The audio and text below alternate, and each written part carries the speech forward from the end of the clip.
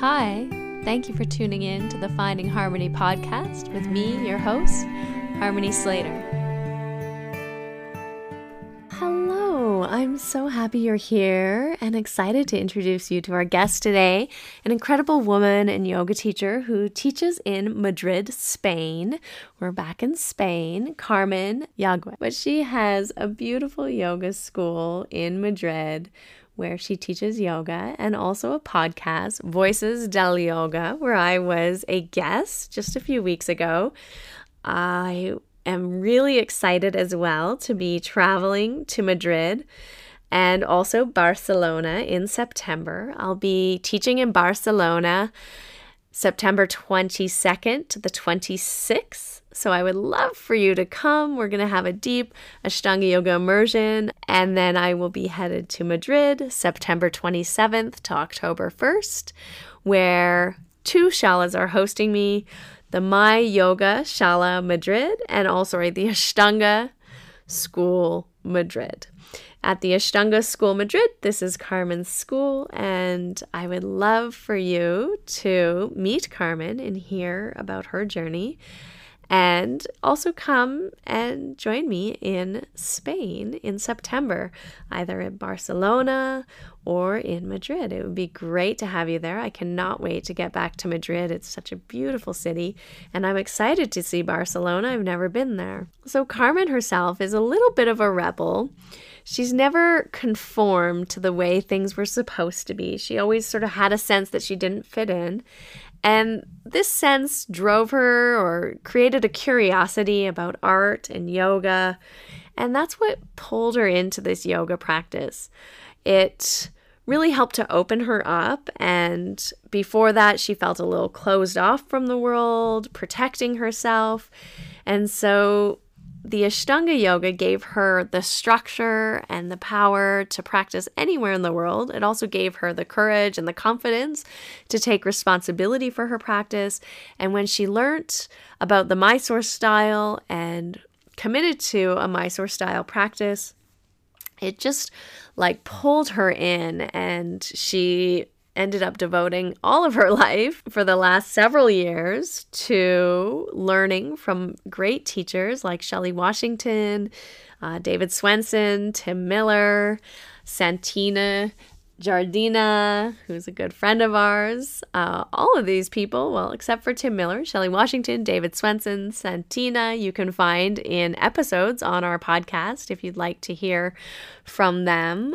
They are all here in the podcast archives. And she also traveled to India and became an authorized Ashtanga yoga teacher with Sharat Joyce, practicing many years in Mysore, diving into that entire experience. She felt like that these extremely lengthy practices were really creating some difficulties in her life. They were, quite tiring, and they were not really nourishing her. And so that's what we're exploring, is how her approach to practice has changed, how the practice now is really connecting her more deeply within, and how she's using the asana practice in a more supportive, nourishing way so that she can listen more deeply and connect with her intuition and honor her needs and practice maybe in a little bit more feminine way, a little more gentle way, in a way that helps to create more clarity through the mind and the body. So I am thrilled and excited to introduce you here to Carmen.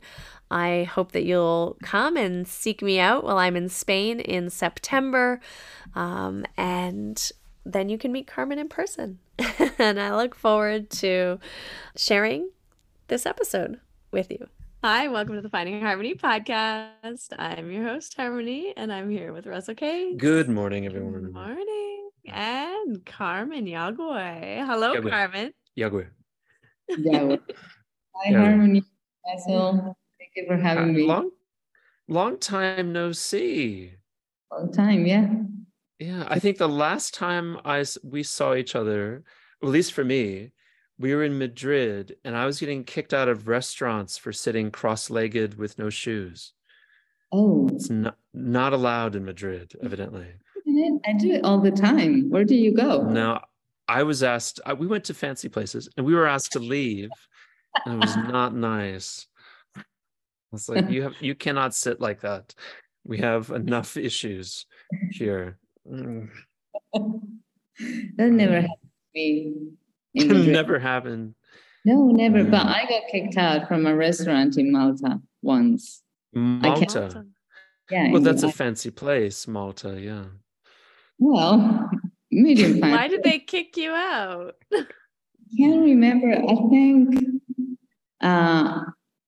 I think I wanted to sit on the shade.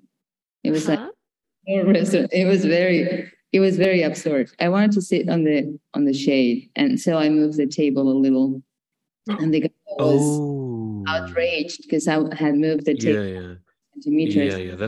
That's not your table. 2 meters. Like 2 centimeters, like a little bit. I don't know. Centimeters. Like a foot. No, centimeters is this. Centimeters is very small. Make it 15 centimeters. So he was 15 centimeters. Oh dear. He was very upset. And then I gave him a horrible look. That's true. Because he was screaming at me. And I gave him a horrible look. Yeah. And he told me, go. Out. Okay. I had never been kicked out from a restaurant. I was like, oh my God. Yeah. Have you ever kicked someone out of your yoga room? Not yet. Not yet. Oh, it's amazing. It's an amazing feeling when you point to the door and you say out. I have done that many times, actually, but only in England. Yeah. They're the worst, actually. But someone was just refusing to do the vinyasas properly. They just weren't intimidated by you, so. The English? Yeah. Oh, but they did once I started screaming. Out! I said. You were like the yoga police, the yoga Nazis. The Brighton could use like a Nazi incursion. Like, what do they call that? The Luftwaffe and the Blitzkrieg. They could use more of that. I don't think so. I think they didn't do enough. It's a very nice place. They didn't do enough there, I think. What are the students like in Spain, Carmen? you run a Mysore program in Madrid. I feel like Spain is the new, like Spain and Portugal are taking over the Ashtanga yoga world. There's so many teachers and so many students and so many places. It's funny you're saying that because I was having a conversation not too long ago with a friend and I was telling her this is like the new Ashtanga Mecca. Yeah, I think so. Yeah. Used to be Tokyo, but now Madrid. It's like Spain as a whole and Portugal. Ho Young used to teach there in Madrid. Yeah, or was that Barcelona? No, Barcelona. Is that? And she was like the only one. I think it was Barcelona, but maybe it was Madrid. Maybe Nick was in Madrid. Ho Young? Do you remember Ho Young or no Ho Young? She was like the first one before there was any Ashtanga. There was like no Ashtanga in Spain. A Korean Dutch American that was teaching Ashtanga yoga 20 years ago in Madrid. No, Barcelona. Yeah, like in the early 2000s. I think she opened her school in 2003, maybe. Looking at the behind you. So what are the students like there? What is it about Ashtanga yoga that attracts so many students and people? Why aren't you kicking them out? No, I don't kick people out yet. I haven't kicked anyone yet. I don't know if this will change, but actually I started teaching in London. And when I moved to Madrid, there was a bit of a cultural clash for me because in the UK, in the UK, people, you just show up in class and you do your thing. And if you're teaching, maybe it's like a little small talk, like a little thing. And then everyone does what they're supposed to do. Yeah. It's way more social. And I moved back here after having lived abroad for a few years in Ireland and in the UK. And so I came and I was not in the Spanish mindset at all. Right. Like shake people's hands. Oh, look at me like, well, this is a business meeting? Just give me a freaking kiss. I don't want to kiss. I'm not used to it anymore, you know. So the social convention is very different, and also like how you connect with people and how you are supposed to be, it's just different. So I think it was a little odd first 2-3 years. It's It's a little, yeah, it took you some time to readjust. it's a little awkward myself. Like in this class, I Yeah. can like kissing people like I don't know. Doing this at 6 in the morning, it's like, oh, I don't really feel like talking right now, but Right. It's so funny. Yeah. Yeah. Growing up in the Midwest, in Illinois, Yeah. we're not allowed to touch the opposite gender. Oh my God. And then when I moved to New Orleans, like everyone is kissing and hugging, and it was peculiar for sure. And you kind of try and get into the vibe. And when I moved to New York, everybody had like picked that up. And so all the girls in the shalas in New York were kissing me after class. And I was told to knock it off. Knock it off. Stop it. And I was like, oh, I thought that was cool. It's funny how like cultural norms sort of shift with the weather. Like it's very cold up north and people are more like to themselves, and then down south it's more warm and people are a little more like open and expressive and kissy. Yeah. I'm not sure about why the kissing thing, north south, but a friend of mine, I'm really not sure. I'm gonna think about it. But a friend of mine told me a very interesting theory that has to do with economy and with the ability to plan.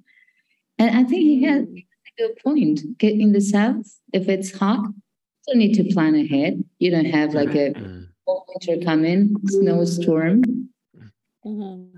So you can get food now or tomorrow or in 1 week. Makes no difference. But if you're up north and the storm is coming, you really need to plan and you really need to be on top of things. And that, I think, keeps your brain. 6 weeks without food changes things in a hurry. Yeah. Like that pepper you ate. Yeah, the pepper. Yes, peppers. You don't want to eat again right away. No. So even though you grew up in Madrid, this was not the place that you started practicing yoga, or was it? I started practicing. No, I actually started in Madrid. I started my class that was 2004. It was a Shiva yoga class, and I went because of mine told me that it was cool. So I showed up with another friend. I was bored to my head, if I'm honest. I was very bored because I was like, I liked movement. I liked action, and I didn't find that much action. I was in my early 20s, and I was very restless. And so I was bored, but I was polite. So I stayed and I did as I was told. And then with my friend, we went to the final relaxation and he started snoring. So it's like, I was elbowing him, like, you're embarrassing me. Like snoring so loud. Tired. He didn't come back.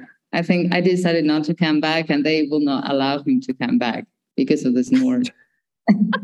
He was kicked out, actually, Russell. Yeah, good. I like to hear about that. That's good. But then I started doing.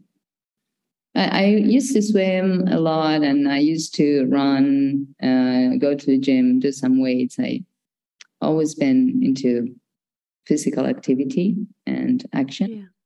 And then I started looking for some form of yoga that would be a little more powerful, and found it. And so where did you find Ashtanga yoga in Madrid at that time, or did you find it later on? I started in Madrid. It was Ashtanga yoga, but I didn't know it was some form. They call it power yoga, but it was the Ashtanga. It was the first series, and we did what we could. It was taught like you follow along. What you can do, you do. What you cannot do, well, come back tomorrow and see what happens. Yeah. But I liked it, and I liked all the tatvaris. I felt so like all my body was shaken, and so I realized as strong as I thought I was, and that also like the feelings of my own body and my own mind. Something shifted inside. And that encouraged me to keep going. And then I continued practicing when I moved to Dublin. This was in 2010. Yeah.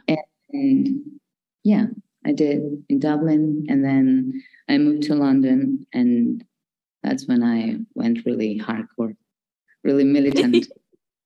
Yeah. So were you at a school in Dublin, or were you just practicing on your own? Did you have a teacher there? There was a teacher. There was a lady that had trained with Paul Dallaghan. And I started doing lead classes. I was one of those students that refused to do Mysore. And I didn't want to do Mysore. I didn't see why I would show up and do self-practice. So I wanted to be led, guided. But then something interesting started to happen. I was working in sales back then. Well, actually, business development for an international company that was based in. And I started to wake up like 20 minutes early. I bought this book by David Swanson, the yoga practice, where you have the short forms. And so I started 15 minutes. And I went to the office. I had so much energy, and I was literally smashing my numbers. I was like, all sales targets. I was killing it, and so I started to wake up earlier. Like he had, he had this like 30-minute short forms. I started like half an hour, then 45 minutes, and then I started to teach myself like full primary, which I had done already, but I started to do that, and then eventually I went to Mysore to a Mysore class just to get things a little more coherent. And that was all in, was that all in Dublin that was going on? Yeah. It was in Dublin. And then you moved to London. Because she was promoted based on the numbers. Yeah, I actually was. I was promoted, and I was moved back in Dublin. I was working for the Spanish market and based in Dublin for EU taxes and stuff. And then I was promoted I applied for a role in the UK market. They gave it to me, and so I was in London. Amazing. And so then you were totally sold on this yoga thing. Because you got a promotion. Yeah, as long as you're been promoted to London, you might as well keep up the yoga. Yeah, actually, I was working in the Heron Tower, which is it was like kind of like in London. I kind of fulfilled my dream, my teenage dream. That was working. Where it is a stupid dream, but that's the one I had. It's just working in a skyscraper. I just like high rise. I used to love them. So in London, I had it. Yeah. Were you at Hamish's? Where were you practicing? I practiced and assisted with Adam Keane for a long time. Oh, right. Yeah. Great friend of the show, Adam Keane. Yeah. And I see that, like Adam, you started your own podcast. That's good. That's Parampara is what that is. Yeah. Parampara. The Spanish, it's only in Spanish though, right? No. The podcast? It's in English and Spanish. Yeah. Everything. That's everything. Everything I speak. Amazing. You have a kind of beautifully modulated voice for the radio. Did you work at that? Was that something a part of your work to have voice training? I was cold calling for some time. So just call someone that doesn't want to receive your call with a crappy voice, they're gonna hang up on you. Yeah, right away. You better work on that. Yeah, calm, confident, centered. I'm here. Yeah. When I was cold calling, and it's super hard. It's one of the hardest things I've ever done. So we got great training. Yeah. And at first, I sucked. I was horrible. It's so bad. Like the first 2-3 weeks, everyone will hang up on me. But then I started to get better, and I got people talking, and I was so nervous that I hung up myself. Like, oh my god, I had a conversation. Yeah. Yeah, that's the thing. Like when you finally get somebody and then you have no idea what to do or say, and they ask you things and you're like, I don't think I know the answer to this now. Yeah, especially if you're talking about technology. I'm not an engineer, and I was selling technology. I was Oh dear. and CFOs and CIOs and all this C-level people that do a lot, and I was like, they're like, well, getting information in the end. That's what you need to do in sales. You don't need to know much as you need to learn how to ask the right questions. That's the most important. Yeah. And listen. You don't have to talk. Yeah. My very first job, I was 16, and I sold Ideals Publishing books, which were like picture books to grannies and nans. And I had to call them, and I had to repeat the script exactly. And I remember I would wake up in panic attacks. My mom would kind of shift me awake, and I would wake up with a fright. I was so frightened and anxious about selling these books to grannies. It couldn't have been more freaked out. It is hard though. It is difficult to call a stranger, is what so I especially I hate making eye contact and going outside and talking to people. I think I might be autistic. I'm not sure, but it's horrifying for me to interact with other human beings.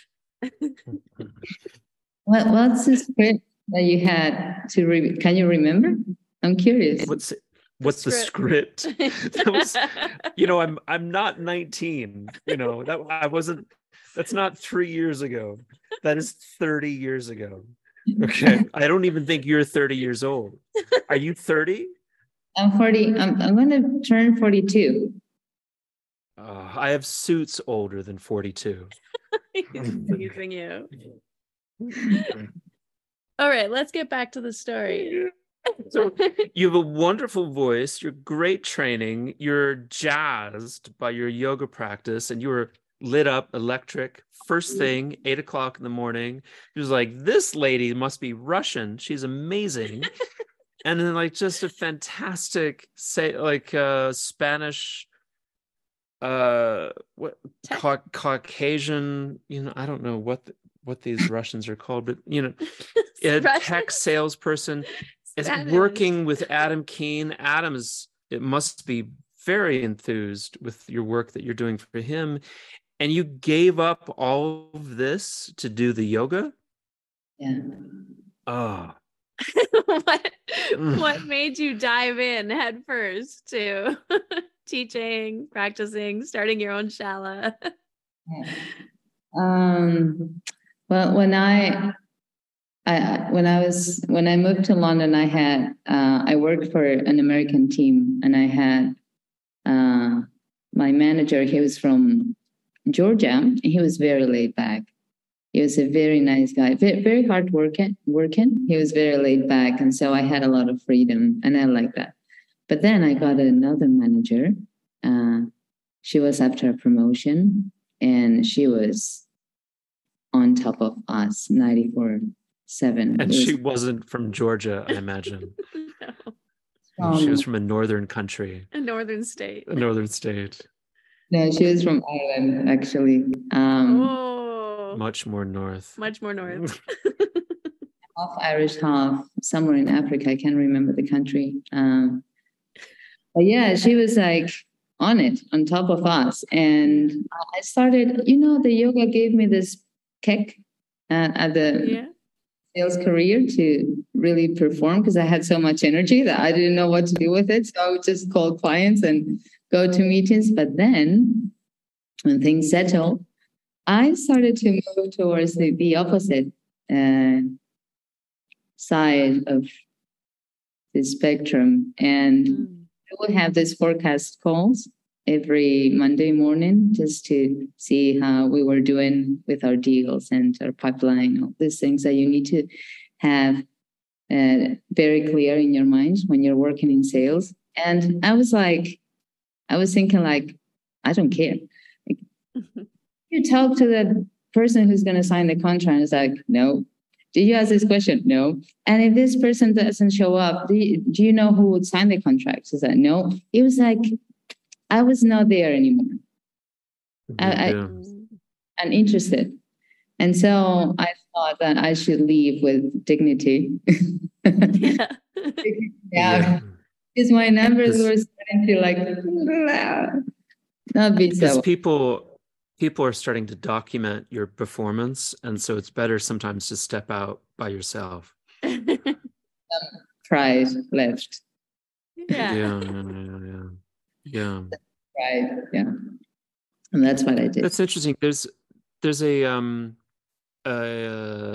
rap mogul, Russell Simmons, and he did his first transcendental meditation class, and they did some asana, and he said he came up and out of the relaxation, and he said, this is going to cost me a lot of money.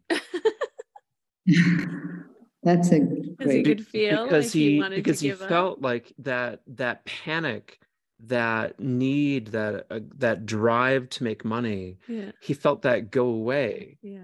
And so he was much more relaxed and confident in himself, and he's like, I'm not going to make as much money without that pain inside me.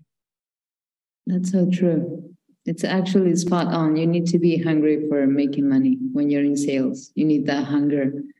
And I didn't have it anymore. Gone. And also all this like being so thorough about everything, having everything controlled. I thought it was delusional. You can't have everything controlled. So my forecast calls, they were a failure. I mean, I got not yelled at, because people will not yell at me, but I would be reprimanded. Like, you need to reprimanded. get this clear. And inside of me, I was like, screw that. I don't want to get this clear. I just want to get out of here. Yeah. That's amazing. It's fascinating because there's such a beautiful paradox there, that initially the yoga is motivating and giving you this kind of kundalini pranic energy, and then it fully blooms and you lose your sense of concern, and then the work then suffers. That's a fine balance. Yeah. Well, I think that I was telling a friend the other day, I would think that the way you change is from one extreme to the other. And then at some point, the pendulum swings to the middle. But the easiest change is going from 0 to 100. Then the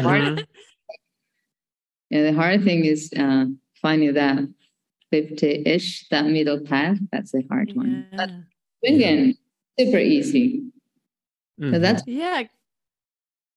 because the problem's still there in a way, or it's a new problem maybe when you take that swing from, where you're like making the money and you're feeling good and and then you lose that interest and you feel like satisfied and content, and and then you move into a yoga field. You still have to like feed yourself and pay your rent, and if you have a family, pay for your kids' food and your kids' activities and schooling and all the things, right? And so you can't just sort of like sit there content unless you happen to have a trust fund or $1 million savings account. That's helpful. Right? You still have to then figure out how to create livelihood. I left sales with money, not a ton of money. But I left with some money, and then I started taking some classes and then there's one of these unicorn companies that is called WeWork. They were becoming established in London back then, and I was following my sales instinct, and I established a yoga program for every building in WeWork. So they actually amazing. That's a synchronicity of culture. That's nice. But it is true that I left sales in 2015. That's 8 years ago. And I'm still caught up in some of my old life's mindset. 8 years later, I haven't done nothing of it. It's so deeply ingrained. I'm still caught up in like the ideas of productivity, like being productive. If I'm not doing something, I'm wasting my life away. This kind of things. It's still like lurking in the shadows of my mind. And they push me to make the wrong calls. Yeah, doing things racing. Yeah. It's interesting because your mom was very much the same. Your mother is an entrepreneur. She was a fashion designer. She was into, I think she had a bridal farm. I'm sorry, it says bridal firm. So she didn't grow brides, but she was still a lot of production there. So it's interesting, like maybe there's like a very big piece of you that's like your mom, that you feel maybe it needs to manifest itself, it needs to operate, but maybe sometimes you don't. Are you in conflict, I think is my question. In conflict internally. Inner conflict, like everyone else. I can see things of my mom in me, especially the looks. Yeah. Yeah. And character is my dad. What did your dad do? Well, he passed 5 years ago, but he was an interior designer. And he was also an entrepreneur. So the entrepreneurial one was my dad. He would just take risks, and he was very like, actually, he went bankrupt 2 or 3 times in his life. And oh my gosh, that's a good experience to have. Yeah, he went like, actually, it's actually very humbling. I can imagine, just from having a lot of, if you're in business and if you make money, if the business goes well, you make a lot of money. If it doesn't go well, you're broke. So he experienced both, from being like in fancy parties on New Year's Eve to not having money even to buy the newspaper. So imagine like the psychological process of that. Yeah, I can. I mean, my mother is an entrepreneur, and so she's gone from being on the Johnny Carson show selling her product to working at a factory to having her own business to being bankrupt to having a very successful business that employed her entire family. So it's like those ups and downs to me are synonymous with sales. To me, sales is how to be, like you said, this middle path while you have the ups and then the extreme lows, and you're just trying to maintain the tack and the wind, because it's so like the back and forths are so violent. That's very true. And those are things that I learned, especially ever since I run the Shala, and that I opened. Because when you run a program for someone else, you still have safety. I mean, there are things that eventually I think you want to do your own thing, but you still have that safety net or that feeling of safety. Like I'm going to get paid, whether 5 people come through the door, it's 25. I'm going to get paid. Be more or less Yeah. have it covered. But when it's your Shala, it's like, you really Yeah. you need to be on top of things, especially on top of yourself as well.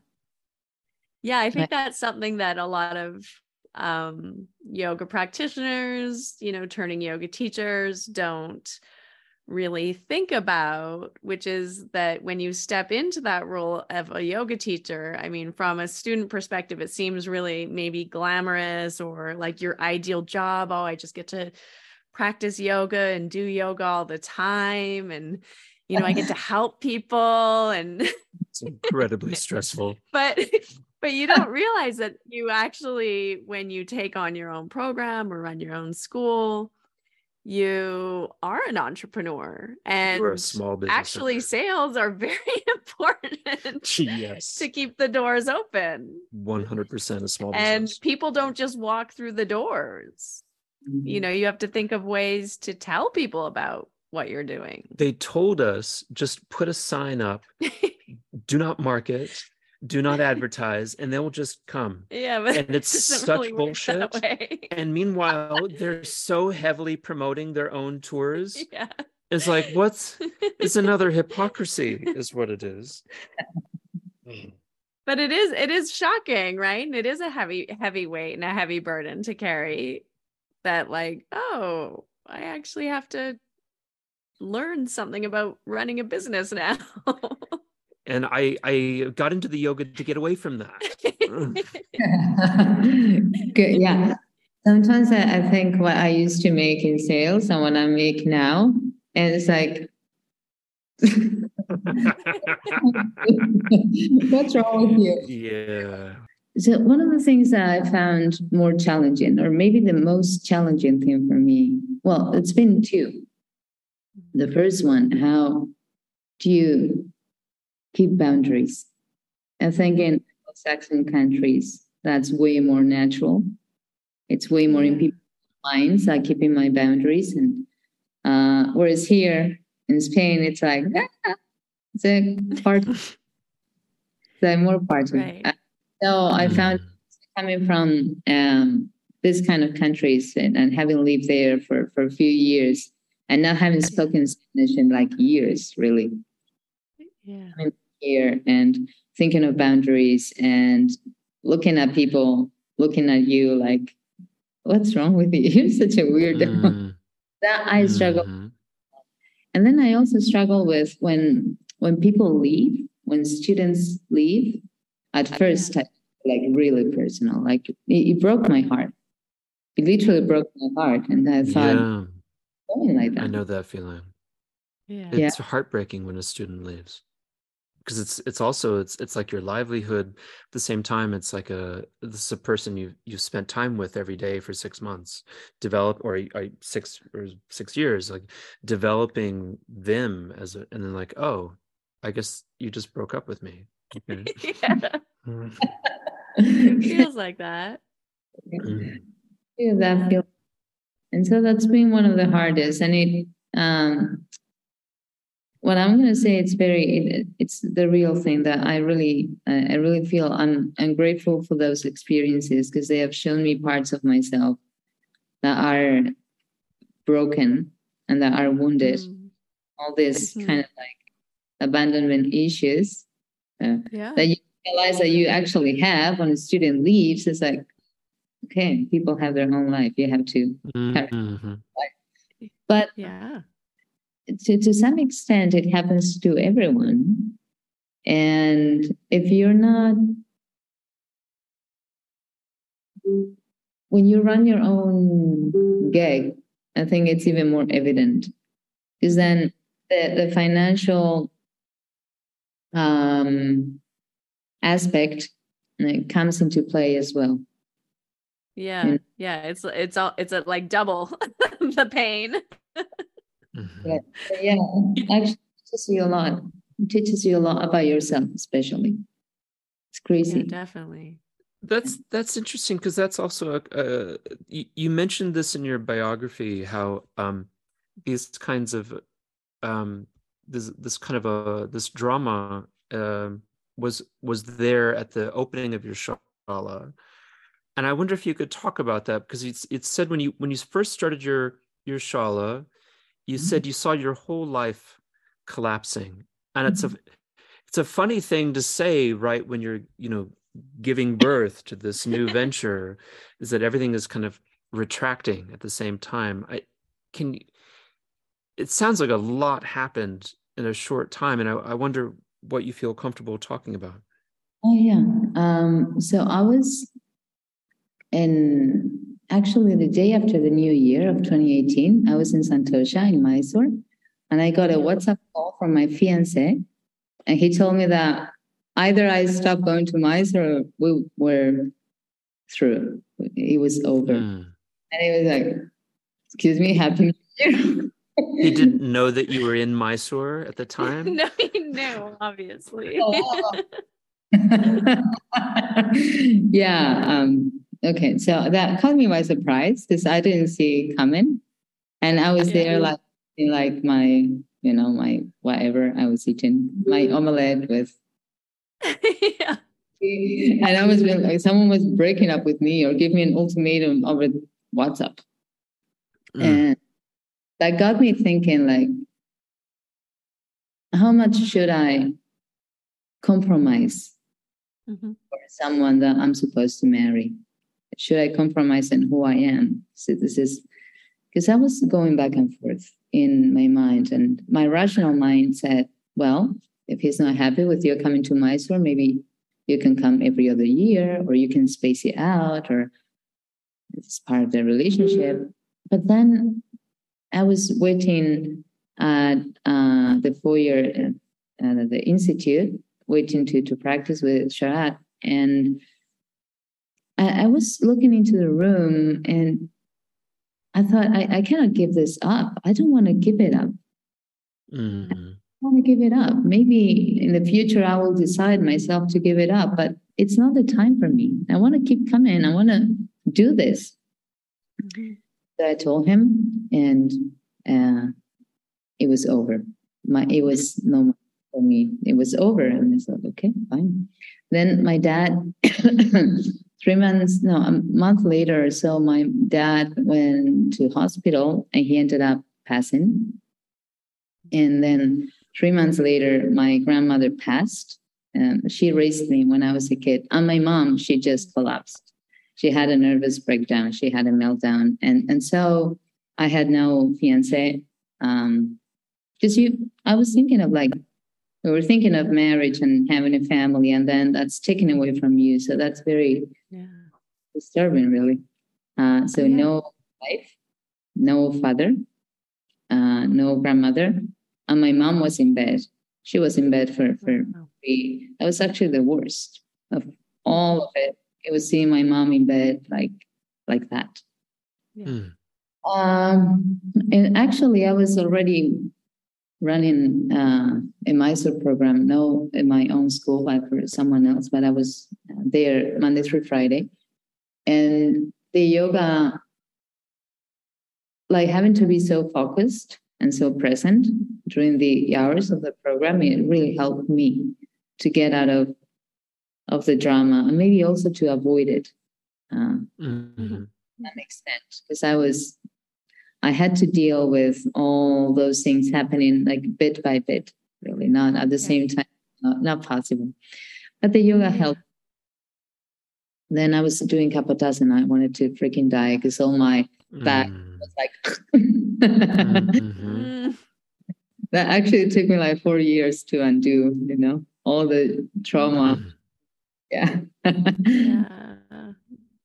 But then eventually my mom got better and she found, I told her, I think I want to just open my own place and do this, but for myself. And she was feeling better and she found a place. And she found it like in the 8th of May, and I was signing the lease on May 15th. So it was like everything super fast. And Wow. I showed up there. I was still pretty broken. But people will not notice because I think I'm a good actress as well. Yeah. Yeah. They say I forgot the name in English. I'm very like poised. I can be very poised. Very poised. So people will not notice. They would just think that I was a little cold. But well, I was really, I was so in so much pain. Yeah. Well, I worked and the plays carried on and I continued developing. I learned a lot about myself. And here I am. Beautiful. And are you still going back to Mysore? Did you carry on after that?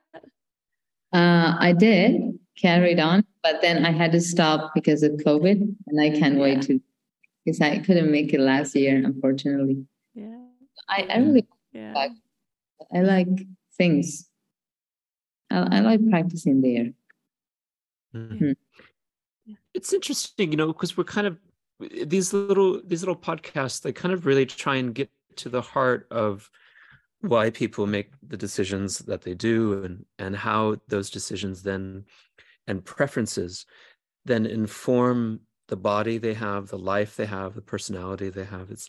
And you just kind of, especially when hundreds of them play one after the other, you sort of start to kind of see how very unique people are.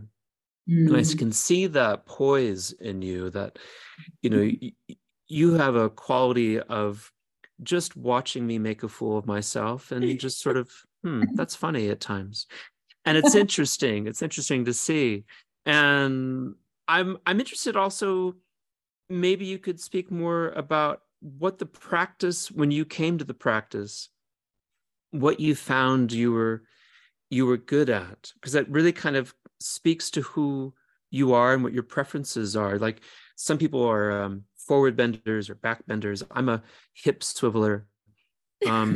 Some people are strength people, and you see that kind of that tension in them gives them advantages, but also enormous disadvantages. What did you find you were good at and bad at in this practice? I started to do it, and I was a little clueless. I could move, so I suppose I was mobile.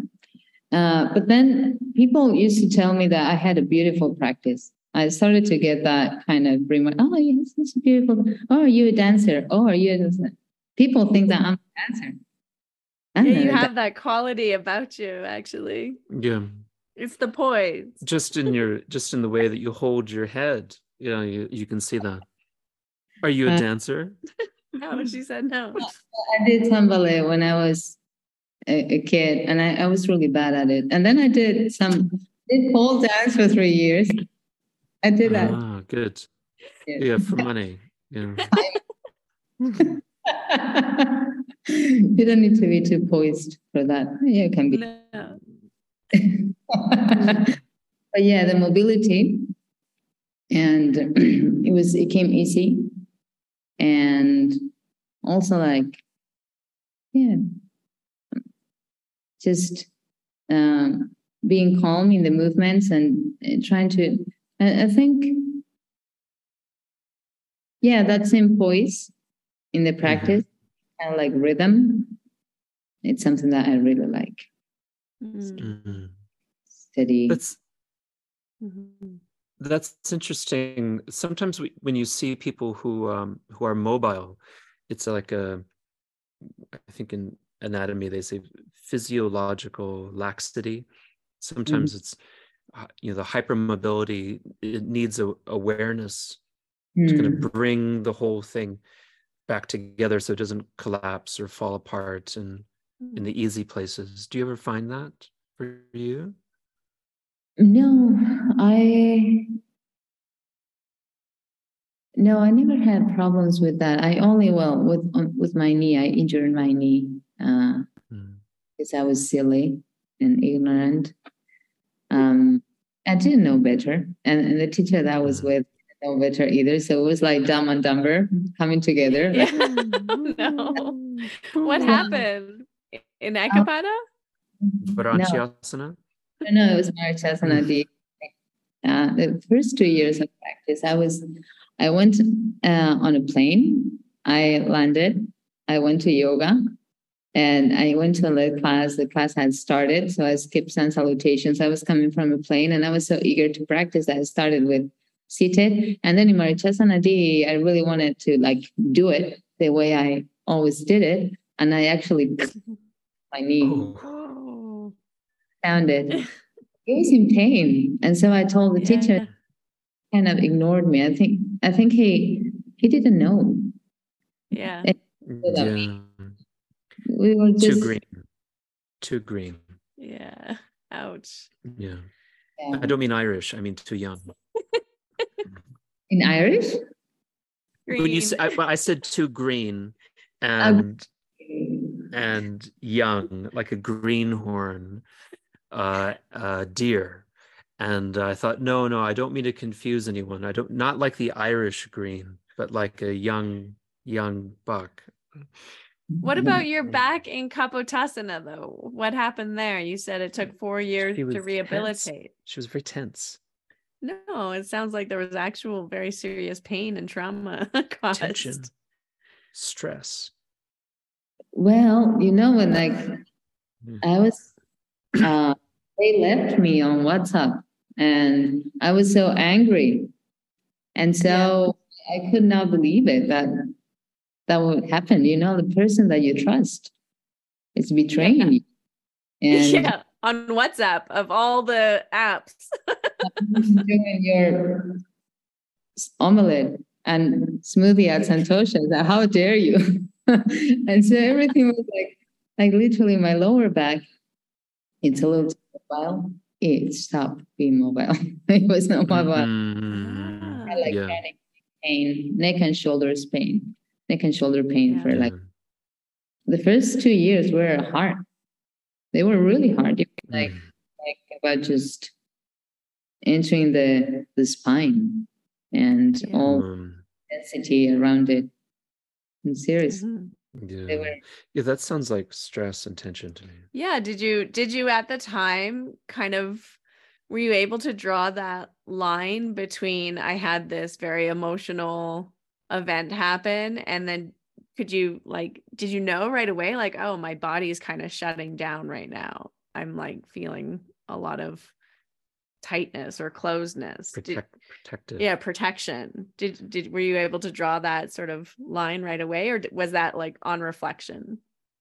Yeah, it was a little later. At first, I was just practicing out of willpower. I think the Ashtanga can be militant, and I was definitely very militant.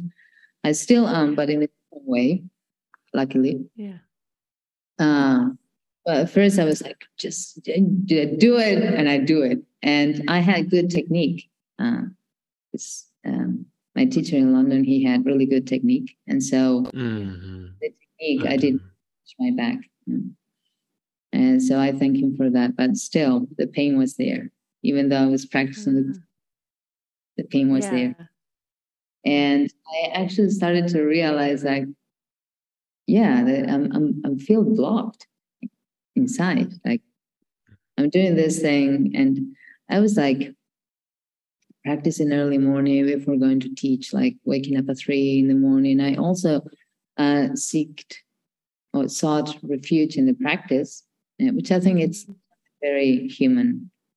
We are, and you just hold on, and what you have is the practice, and then you just hold on tightly, and then just closing your eyes really tightly on it. Point, if the practice is doing what it's supposed to do, your inner intelligence, it has to awake, say, hey, what are you doing? Hello. And that's what happened to me. And I started to develop a more organic relationship with the practice. And firstly with myself, I started to see it as a tool that was available for me to develop awareness in the body and in the mind. And just grow as a person in a way that still is pretty mysterious to me. That's still a mystery. I don't understand really like how yoga exactly works, but it works. At least it, Yeah. even though I cannot put a finger on it. But I stopped being so blinded because of this event and started to develop like a communion with the practice, and something that I could feel mine, that was coming from my heart in a way, from my soul, actually, more than just my mind telling me you have to do this and 6 days a week and the whole thing every day, no matter how you feel. Yeah. That changed. Beautiful. Yeah. Yeah. Great. And how and now do you feel like 100%? My back. Yeah, your whole practice, everything. Your knee, your back, the whole body. Yeah, actually, my back released completely last summer, so it was not until last. Wonderful. Completely. It's been like nearly 5 years. Wow. Practice is good because I am wiser. Yeah. I'm definitely wiser. I think to do this practice, at first you're dumb because you don't know. You just match your knee, which I did. You just you go through different phases. Yeah. But hopefully you become wiser, not only because of practice, but because of life. The idea of the guru, how the guru is your reality, all the things that happen in your life, things that come up, the things that stay, the things that vanish. That's the guru. That's where you can learn a lot if you're open to learning. And it's the gateway to wisdom, to have this and the inner wisdom there to be awakened in a way. And I don't mean this I don't want to sound very woo-woo or anything. I'm quite practical, quite pragmatic. But it is true. I mean, I think there is wisdom in us. There's wisdom in our body if we listen. But the thing is that we don't listen. We are like so stuck in here. Yeah. Yeah. But that's very nice to hear. I rarely people refer to the guru as coming from the listening to the inner self, and it's something that you hear that the Upanishads talk about, that the true guru is the Sushumna, the canal of our spine, and the Ida and the Pingala, and so you're observing what's happening to the rising and falling action of the gunas, and this is the guru. And it's such a very profound way to think about looking at a teacher and looking at a teacher's guidance, because you're ultimately your own guru, and there's so much less dependence on another personality that inevitably has their own motives. And so it's that's a rare thing to hear. And I wonder, I remember first hearing that from Richard Freeman. I wonder, where did you think that you picked that up? You hear people saying that. I mean, you open Instagram and everyone is like, "Oh, tree."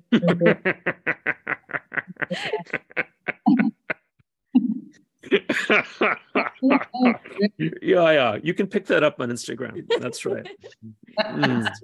Actually, it has to come from you. To talk about of authority and credibility come from you, and I think it comes through pain and suffering. Yeah, I think you're right. It's kind of a terrible truth, but it's it's those moments of suffering that really are the ones that are there for our growth, right? It's like that pain or that suffering or that obstacle. Like the obstacle isn't in the way, the obstacle is the way. Mm-hmm. Exactly. And like when we can like really embrace that, the whole purpose of a yoga practice is to opens put you in an uncomfortable position that is difficult, and then you have an emotional response that you then observe and manage, and it's not actually or welcome the posture. Yeah, you need to welcome it. Yeah. You need to integrate it into your nervous system. Some people get that in the first sun salutation, and some unlucky people get that in fourth series. It's very unlucky if you first encounter sensation in fourth series. That's a problem. I agree. Sometimes I think I'm really underdeveloped because of that, because I need to do all this stuff so often to get that sense, because people, I'm sure there's someone on the planet that just sits down looking at the empty wall and just gets it. But this is hard. This empty wall is hard. Lost myself. Yeah. I had to smash my knee. That was heartbreak. Yeah, I just smashed. Yeah. I think I've thought a lot about this, and I, even if you can sit down and look at the empty wall and like get it, life's still gonna happen. Right? Hopefully for not for very much longer. Stop it. And so you're still gonna come up, because like we don't live in a vacuum and we don't live in a cave, and we have to create livelihood for ourselves and our families, and there's other people in the universe. And we so have dogs now. Life still is gonna happen. And so you might understand that in that isolated incident, but then life's going to give you all kinds of interesting input and obstacles, and even good things can be obstacles, right? Even emotions of bliss is an obstacle, because we get attached to it and we want it. And so it's very interesting because even if you have it, I think you're still going to have to go through life and keep picking it back up again, or keep finding it in different situations and scenarios. I remember this is so interesting. I remember I was doing a conference once, giving a conference, and we were talking about equanimity. Someone asked and said, the highs are not so high and the lows are not that low. And the student replied, does it mean that I'm not going to be happy ever again? I didn't know what to answer. I don't know what to answer. Does it mean that if I'm more equanimous, I'm not going to be happy ever again? It's like, shit, that's a great question. Because we want that. A lot of manic depressives go off their meds for the same reason. It's like, this equanimity sucks. But I don't think that's equanimity. I think that's I think that's actually very interesting. And I think this question is wonderful, because it's not, being equanimous isn't about just like numbing the highs and the lows. Right. And that's like what your medication does, or it's also like what we do. That's when we self-medicate, right? We're like numbing the sensations that we're not wanting to like go into or feel, whether it's pain or boredom, or we want excitement, or we don't want to feel sadness, or whatever it is, right? We have all kinds of different ways that we do this, and everyone does it in many different forms.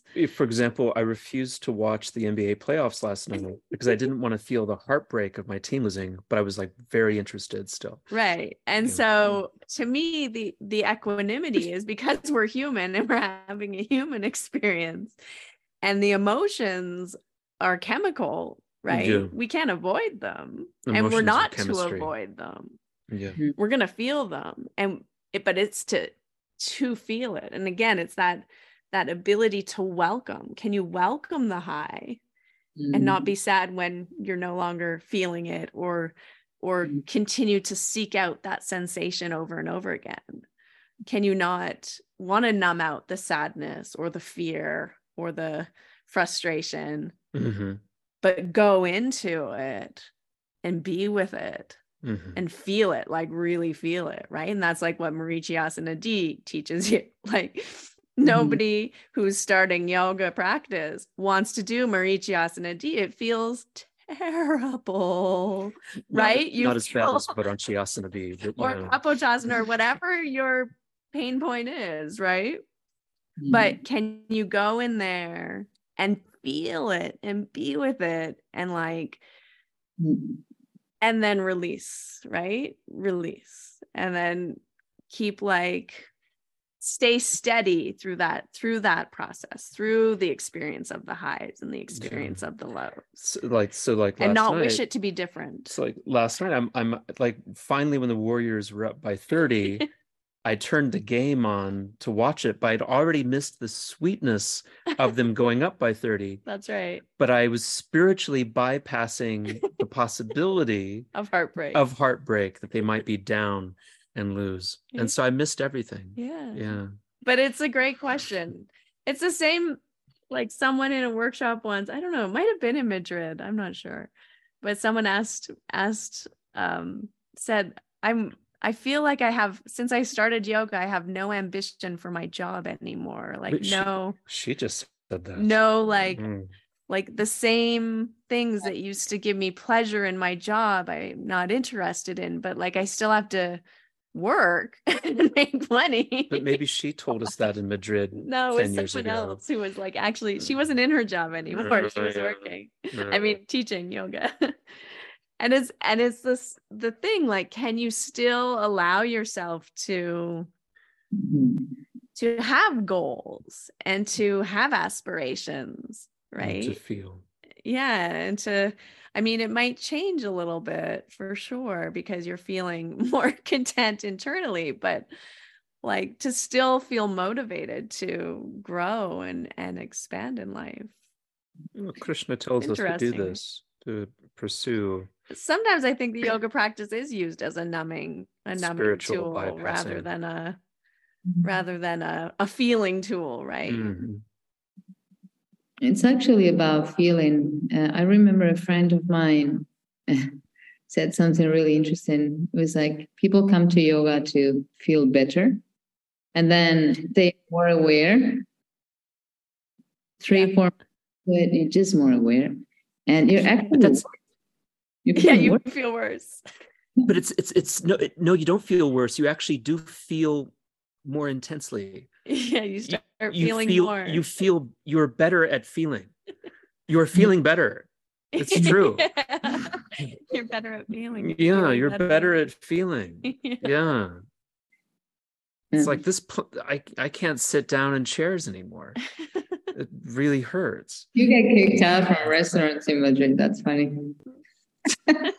You get kicked out of restaurants. That's feeling better. Yeah.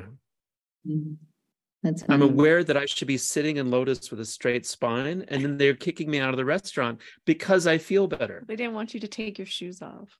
Well, I clean my socks every day. It was inexcusable. But it is a process. I think, like you say, it's an unfolding, and there is definitely a path that as a practitioner you kind of go on, right? And you're gonna come up against all these things over and over and over again in different ways. It's horrific. I think the practice helps you to live. It's a tool to teach you how to live. And if it's not teaching you that, if you're not becoming better at feeling, at living, then you have to review your practice. Then you really have to reconsider what you're doing. And at least, I mean, life is gonna suck many times. Everyone's gonna die. You are gonna die. Sometimes in some conference, I tell these two students, it's like, I'm sorry to cheer you up, guys, but it is not a secret. Everyone knows that you're going to die. I mean, who thinks that it's ever, even though we think, no, that's never going to happen to me until it happens, you know? And so you're going to lose everything that you think you had. Everything.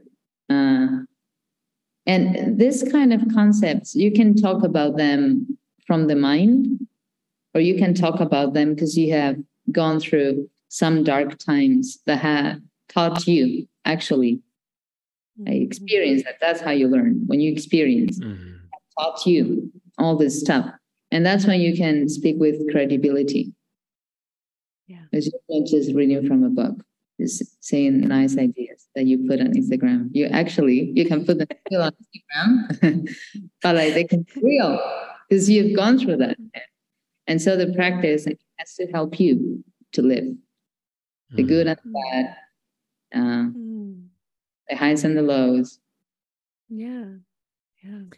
And I love that because that is life as the guru, right? Because you're either going to take the guru's medicine or you're going to resist. You're going to spit it out. and resisting reality is you're going to lose 100% of the time. You're just going to suffer more, right? I have enough problems without having my neck bulge blue. With the Are you Shiva swallowing poison? No, thank you. But it's beautiful that way. It is beautiful. And I think also what you're saying is that the practice is here to help us like get in touch with that inner voice, with that inner knowledge, with that inner wisdom. And then like when we can hear it and we can feel it, then we can like learn and grow, and the path is there before us. Starting with the body, you have to feel yourself in the body. That's very important. And when you approach things very militantly, you start feeling the body. You are in a different, you're practicing from a different space. And for me is how you keep the rigor and how you keep the structure and how you keep things being coherent and then alive as well. As you practice I've been practicing Ashtanga Yoga for 13 years. So I think the first decade was apprenticeship. I really kind of like knowing where things are inside. That was the first 10 years. And now I feel way more mature in my practice. And to me, challenge how you keep it. So you don't actually start indulging too much, or just like how it does not disintegrate, but how it gives you the range of exploration that you need, that you actually to keep growing, because you get stuck. That's what Eddie would say to us in New York. He said, if you start teaching before you've been practicing 10 years, you have a new student disease. That's what that is.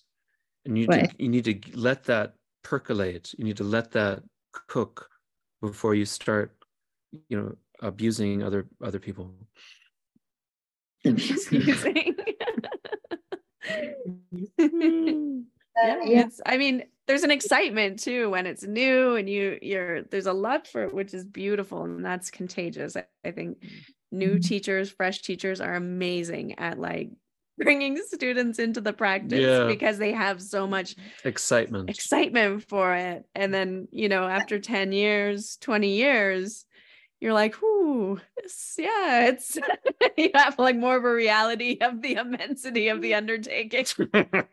The teacher said once, when people show up in yoga, I say, your head is already in the mouth of the tiger. You don't know. That's good. Into it's so true. Yeah. But people don't come. They don't come to put in the mouth of the tiger. They come to actually, come to like feel better. Yeah. They think they're going to ride the tiger. Yeah, It's like no, Orca. you're not going to ride any tiger. No. That's true. Beautiful. Well, you're really interesting. You're a bit of a slow burn, but actually, you're actually like really profoundly present, aren't you? And like you're very much aware of death, and that's fantastic to see. And it's really nice. And it's been I really like Madrid as a city a lot. I wanted to go and study there. I wanted to study painting in Madrid. Oh, what's his name? Who's that great Madrid Velasquez? Spanish realist? Oh. Oh, he's like the huh?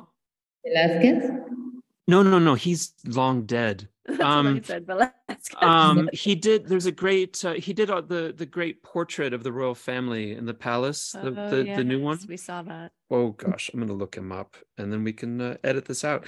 But just to say, I would love to come back and see more paintings and visit. And I think it would be really nice to see your place. We're not asking for a workshop. Forgive me. I already going to Madrid. You're going to I'm Madrid? to Carmen School. You're going to Madrid?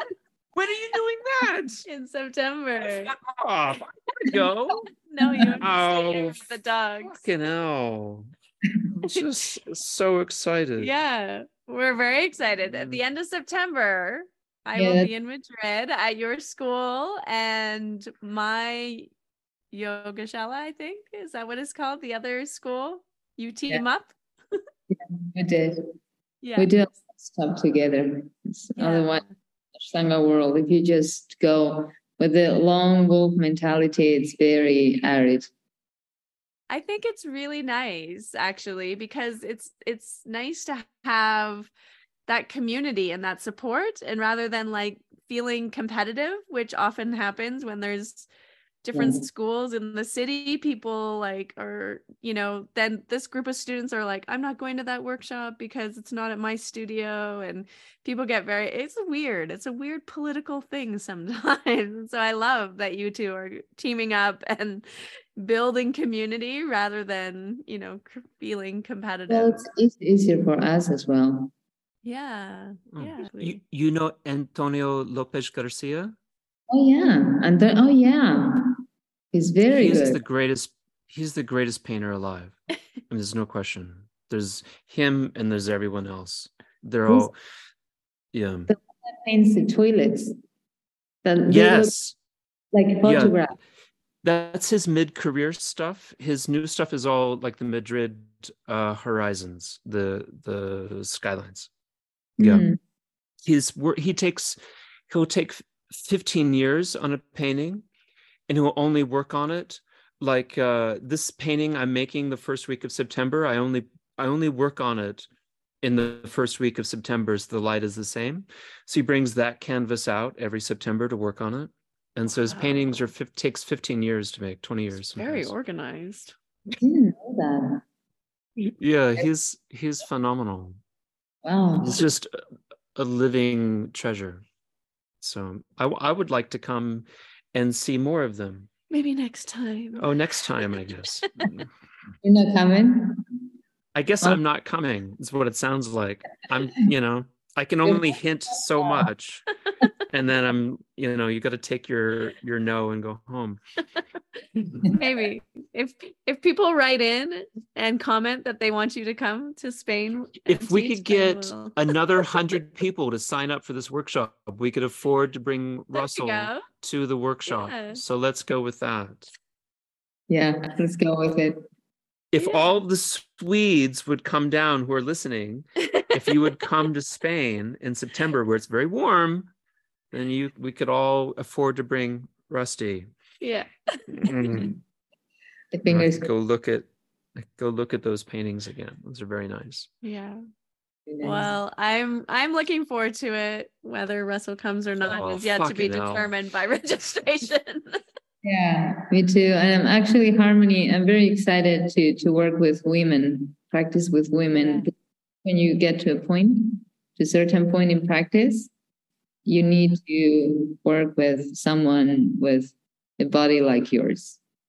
I She's agree. quite bossy. I mean, honestly. She's So practiced with me before. it's bossy. She's a That's bossy what I boss. teach life. She's always like standing on your fingers and spreading them out when you're in downward dog. It's like, would you leave my hands alone, I'm please? much more gentle now. No. Every year I like Getting more and more more gentle. gentle.